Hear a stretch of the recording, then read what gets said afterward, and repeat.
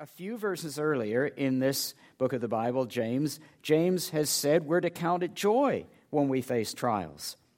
That's weird. Somehow we're supposed to find peace in the midst of trouble. But it isn't so weird, because how many of you, if you're here this morning and you know Jesus Christ as your Savior, and if you aren't, well, for Pete's sake, don't leave here without talking to somebody about how to know Jesus. But if you know Christ as your Savior, then I'll ask you a question. When was it that you grew the most as a Christian? Was it when times were easy, or was it when times were tough? It's when times are tough. That's when we grow. And fortunately, by the grace of God, He brings us out of those times. But that's where we grow. Why? It's because when times are difficult, that's when we dig ourselves deeper into God. My spiritual father used to say to me whenever matter of fact, I picked him up at Toronto Airport once, and he said, "How are you doing?" And I said, "Well, I'm kind of discouraged." And he said, "Well, what lie of the enemy have you believed?" I thought, thank you very much for that positive word of encouragement. But he always used to say to me, "David, with a smile on his face, dig yourself deeper into God." And I thought my hole just about reached Australia, sometimes. But I always found God when I dug the hole, because that's where God comes and He actually brings healing into your life. Divine surgery, you could call it. The grace of God comes to us as we call upon Him in our distress. Now, the name of this church is Grace. That's a wonderful word. But let me tell you something. Grace is not a concept. I mean, it is a theological truth or teaching. That's true. But it's far more than that. Grace is the power of God. Grace is the power of God released by the resurrection of Jesus Christ that finds you, digs you out of your hole, and changes you. That's what grace is. Blessed is the man or woman who remains steadfast under trial. Count it all joy. There's a difference between being happy and being blessed. Most people spend a lot of their life seeking happiness, and happiness is rarely found by people who make it their foremost goal. Why? Well, for one reason, happiness is dependent entirely on positive external circumstances. Now, there's always good things happening in our lives, but they tend to get easily overwhelmed by the negative. How many of you have had a day that started out really great, then there was one negative email, one negative text, one phone call, one word that somebody spoke to you, it ruined the whole thing? Man, I've had phone calls that wrecked me for a week. And you lose sight of the positives. The negatives seem to just come in and overwhelm. And so that's where the experience of suffering starts. In that one nasty phone call, that one insensitive comment, that one inconsiderate action, that one wrong accusation, that one lousy thing that happened at work, or at home, or with a friend. But there's an alternative to pursuing happiness. Happiness is really focused on our own personal pleasure and contentment. But instead of pursuing happiness, here's a better idea. Why don't you seek joy instead? Why don't you seek the joy that comes from serving the Lord? See, happiness depends on things around us working out. But joy depends only on one thing. That's the presence of the Holy Spirit and of the Lord Jesus in your life. That's why you can find joy even in the middle of rough circumstances.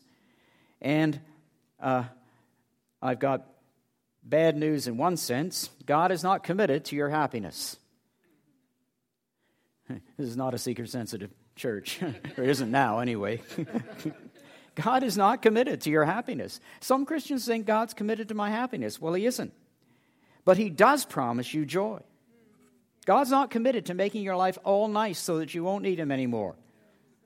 God is committed, though, to give you joy. The reason we're blessed, even in adversity and challenge and trial and suffering, is because we found joy. The Apostle Paul made this statement in the middle of a very difficult circumstance in his life. He says, "In all my affliction, I'm overflowing with joy." It wasn't because he was psychologically deluded or masochist or something like that. It's just he knew how to find the joy of the Lord, even in the worst circumstances. David, King David in the Old Testament, and he wrote a bunch of the Psalms, he said this, and this is in Psalm 30. He said, "As for me, I said in my prosperity, I shall never be moved." But what happened? See, he was finding his focus in happiness and pleasure. In my prosperity, I said, I'll never be moved. So God throws a wrench into the works. The psalm continues. David addresses God. You hid your face. I was dismayed. See, we think that everything is going to be hunky-dory in our life. There's never going to be a problem. And then when there is a problem, we blame God and we say, I'm disillusioned. Well, you can only be disillusioned because you believed an illusion to begin with. Well, let me throw it back at you. And so I'm taking that illusion away.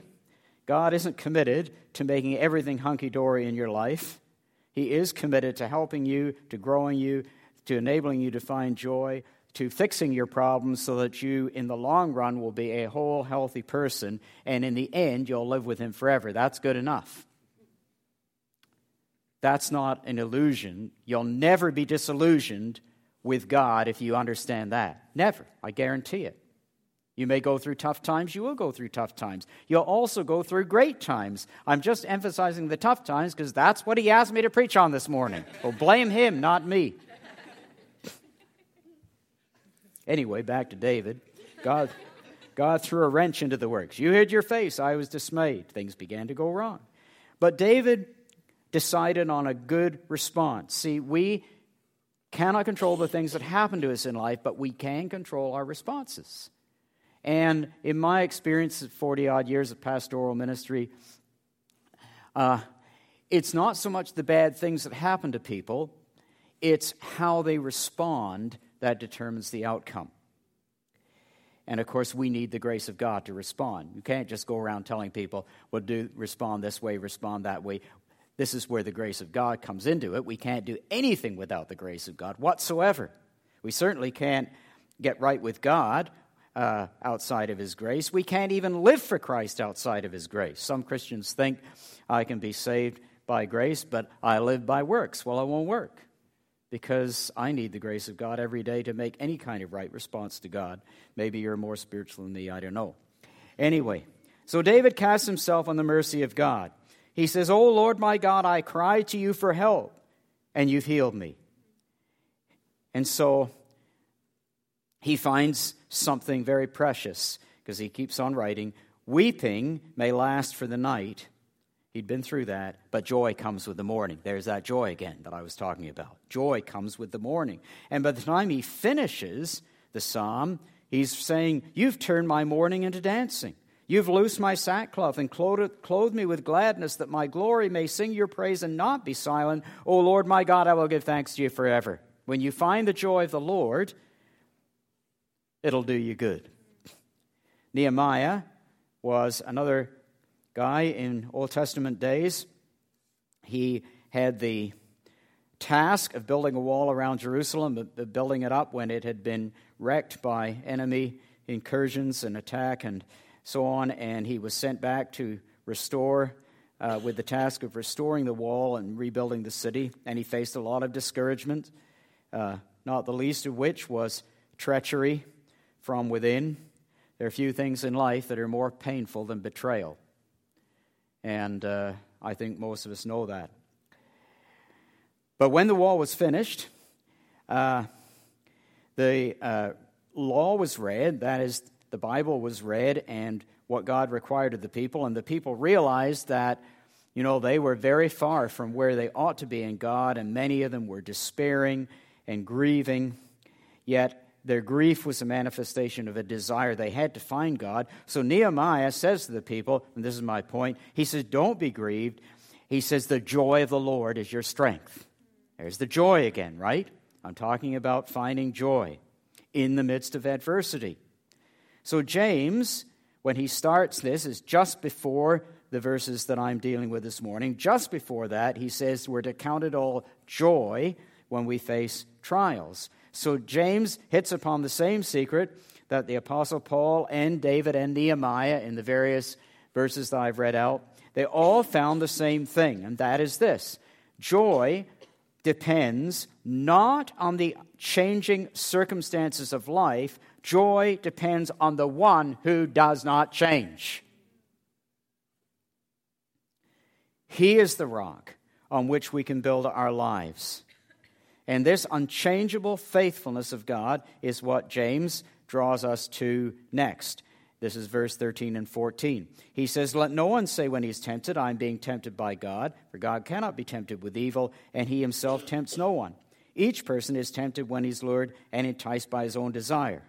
Now, starting with Adam, human nature has always sought the cause of its own failure in somebody else. She made me do it. He made me do it. The devil made me do it. Whatever. And when we start the blame game, ultimately, we just blame God, because we're not prepared to take the responsibility for our own actions. But James says, no, none of this comes from God. See, I've never understood the philosophical approach that states that things are getting better and better and better. And this was a very prevalent philosophy in the 19th century, and it has still lingered on in the 20th and even into the 21st century.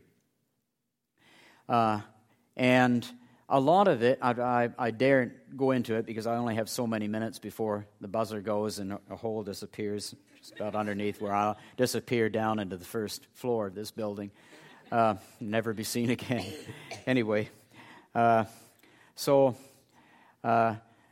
it started with a whole philosophical revolution about 200 years ago. The Darwin was part of it, and various political views and philosophical views, and without getting into arguments about evolution or all that type of thing, the foundation of it was the idea that history is developing more and more and more toward a positive purpose. Things are only going to get better and better. Human beings are going to get nicer and nicer, and it's all going to end in some kind of utopia. And Karl Marx was an expression of the same thing. German philosopher called Hegel. There was all sorts of people that advocated this. But after 100 years of terrible war and suffering and all the things that we see, even to this day in the media, the great tragedy for which we have flags flying half-mast in the city of Toronto, demonstrates to us that things are not getting better and better. The human nature is not improving. You can't educate people into being good. You can't whip them into shape into being good. That's just never going to happen. You can't give them more and more money and then they'll just be wonderful people. And we've tried all these things, but none of it works. Human nature is fundamentally flawed. And the Bible gives an explanation for that. We rejected God's purpose for our life. And so, don't blame God. And sin is like nuclear fallout. When we lived in Owen Sound, we lived, 45 minutes away from the Bruce, the nuclear power station, is the largest nuclear power station in the world. And if somebody pressed the wrong button there, everybody, the rest of us, would go up in smoke. We'd all be affected, the good, the bad, and the ugly. People who were wonderful people who were terrible people, we'd all be affected by it. And that's what sin is like. We're all affected by it. We can be wonderful Christian people. We can live our life in obedience to God. We can still get cancer. There can be a person who is a outright jerk, who rips people off, treats people badly, and he seems to get rich and wealthy and never be troubled by anything. You can't just figure life out. But sooner or later, things will catch up to him. But we're affected, all of us, by the sinfulness and fallenness of the world in which we live, right?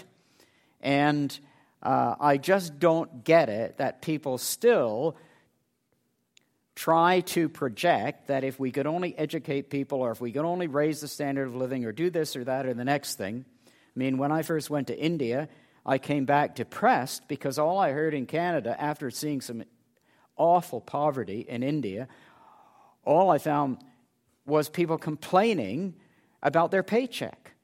And they only had one car instead of two cars. And I think, having a lot of money and a lot of education has done nothing for us. The people were happier in India. Anyway, I just said that because I felt like saying it.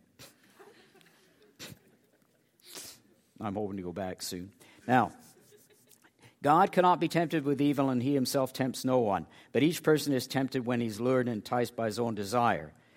So, enticed means to take the bait. It's a fishing term. And of course, James was a fisherman. Our selfishness, our sin, if you want to use that theological word, it manages to corrupt everything it touches. Even Paul said in the Bible, even when I want to do good, I wind up doing evil. I can never quite get it right. And so, God doesn't tempt us to try to lure us into, acting wrongly, but God tests us. The problem is the Greek has only one word for being tested and for testing and tempting. And so he uses it here as kind of a play on words to say, God tests us. He tests us to see what is in our heart. He allows adversity. He doesn't send adverse circumstances because God is the author of every good and perfect thing. The junk that comes at us in life is our fault. It's not God's fault. God created a perfect world, but he created us with the ability to make a right or wrong response. Now, you can't blame God for that because he created us as human beings.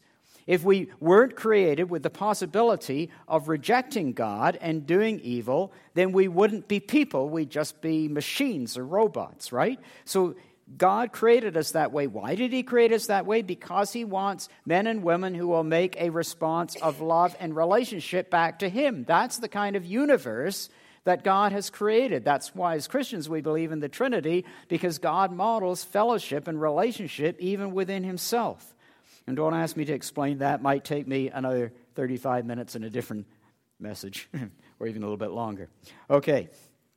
And so God wants that, but we did reject him, and our wrong response to the testing of God that comes through difficult circumstances is called temptation. Desire, when it has conceived, gives birth to sin, and sin, when it is fully grown, brings forth death. Verse 15.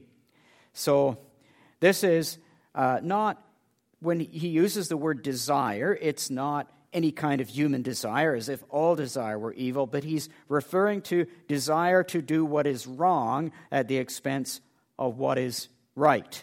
So sexual desire is a good thing. It's not a bad thing, but when it's used in the wrong way, it damages ourselves and everybody else around us. When it's allowed to develop, sin becomes very hard to resist. The time to arrest sin is before it's got to that point. If you have a diagnosis of cancer, you don't want to sit around waiting for 5 years before you go to a doctor to get it treated. Then it's too late. So the time to arrest sin is before it's got to that point. But we can't do it through our own strength, but only through the power of the Spirit. And that comes back to my point that grace is a power. It's a divine energy. It's the power of God that enables you to change. God set us free through the work of Jesus Christ and the cross from the judgment of eternal condemnation. He has given you, if you have accepted Christ as your Savior, a home in heaven and life forever. And not only that, He's given you His Spirit. He's breathed life into you. But now you've got the rest of your life to lead. And so our life in Christ, if we're going to be able to respond to the challenges that life faces successfully, we need the presence and power of the Holy Spirit. The law of the Spirit of life, the Bible says, has set you free from the law of sin and death. That's a bold statement that the gift of the Spirit of God has set each of us free from this authority and control of sin and the devil and any negative circumstances that can come against you. Before you came to Christ, you were in a battle you couldn't win. Now we're still in a battle, but the tide of war is turned. Theologians explain it Just looking at my watch here to reassure you. Yeah, the buzzer is there. Theologians put it this way. This is the battle that we're in. They compare it to the Second World War in June 1944. The Allies landed in Normandy, and that was a decisive event we call D-Day. It was another 10 or so months after that the war ended, which we call V-Day. And during that time, there were many battles fought. There were thousands of lives lost. But from D-Day on, the outcome of that war was decided. It was done. And so Calvary, the cross, that's our D-Day. We live in between D-Day and V-Day. V-Day is when either we meet the Lord face to face or when Jesus Christ returns to this earth. Then we declare total victory. In the middle, we're still fighting, but the outcome is assured. I've looked at the end of the book, and I find out that we win. So, God has given us the power to fight back and to turn the lemons of life into lemonade. Do not be deceived, my beloved brothers. These are the last verses. Every good and perfect gift is from above, coming down from the Father of lights, with whom there is no variation or shadow due to change. Of his own will he brought us forth by the word of truth, that we should be a kind of first fruits of his creation, of his creatures. So do not be deceived. That takes us right back to the first story of the Bible, in the beginning of Genesis, where we were deceived. It was believing a lie about God that led to the downfall of humanity. No, did God say that? No. Well, that's ridiculous. God isn't right. Let me give you another alternative. And let me tell you, I believe in the supernatural power of evil just as much as I believe in the supernatural power of good.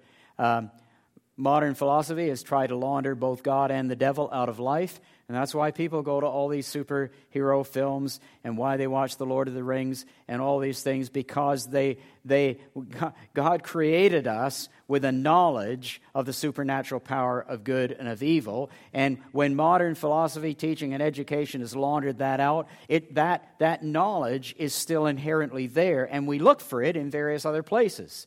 That's my wisdom on the latest superhero film that I understand is coming out. That just makes me relevant, okay? So it's all right. Now, believing a lie was what led to the downfall of humanity. But we have the choice every day not to be deceived. So many people live their lives on the basis of lies, believing lies, and sometimes they prefer to believe lies. Once we give in to the lie, sin will take over, and deception is always about the character and the Word of God. Satan poses the question, what did God say? And then he makes what God said sound unreasonable. And it happens all the time today. Satan comes in various forms. He is happiest, as C.S. Lewis said, when he's unrecognized. And so he uses a teaching that the devil doesn't even exist. Satan's quite happy about that, because then he just uses all kind of other means to convey his lies. And we believe lies about God, and we believe lies about the Bible. And then we're in trouble. And we place God, even blame on God for circumstances that we find difficult, when we're in trouble, when we're in adversity, when we're in suffering and challenge. This is when the rubber hits the road, isn't it? And this is when either we dig ourselves deeper into God and we find God and our life is changed for the better, or things go south because we're looking for happiness in the wrong place, and we'll try to find happiness in the wrong place, but we'll never find it. Our hope is in the fact that God is good. That's the hope that we have. We will face trouble in this world, trouble we brought in ourselves by opening the door to it. Our deliverance comes through believing the truth and possessing the truth leads to doing the truth, because truth in the Bible is not intellectual, or it's more than intellectual. It is experiential. To know is the word in Hebrew, yada is the word in Hebrew that's used for sexual intimacy, and it's also the word used for knowing God. That brings it right back to what I said at the beginning about relationship. That everything in our life is about relationship. Christianity is not a religion, a set of rules that you follow. It's a relationship. At its heart, it is knowing God. That's what it is. And knowing God isn't just knowing facts about God. You can know correct facts about God without even knowing God. But God's desire is that you would know Him personally. We talked to a lady came for counseling in the United States a couple of months ago when we were there, and she said, my question is about eternal security. That means, can I know for sure that I'm saved and I'll never lose my salvation? And God spoke to me, and I said, let me ask you a question. What was your relationship like with your father? And she burst into tears and began to sob right there in the restaurant that we were talking. And I knew the problem was rooted in relationship.